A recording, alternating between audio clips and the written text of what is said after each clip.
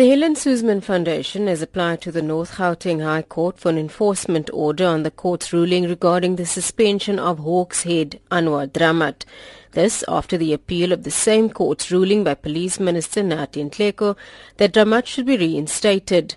The chairperson of Parliament's Police Committee, Anwa Dramat, says they expect a frank discussion about the circumstance surrounding Dramat's suspension. Of course, if a matter is before court, the applicant may feel not to talk about the merits, but I mean most of the issues are in the public domain. So we will try to get the necessary information to allow the committee to be informed and also make informed decision going forward.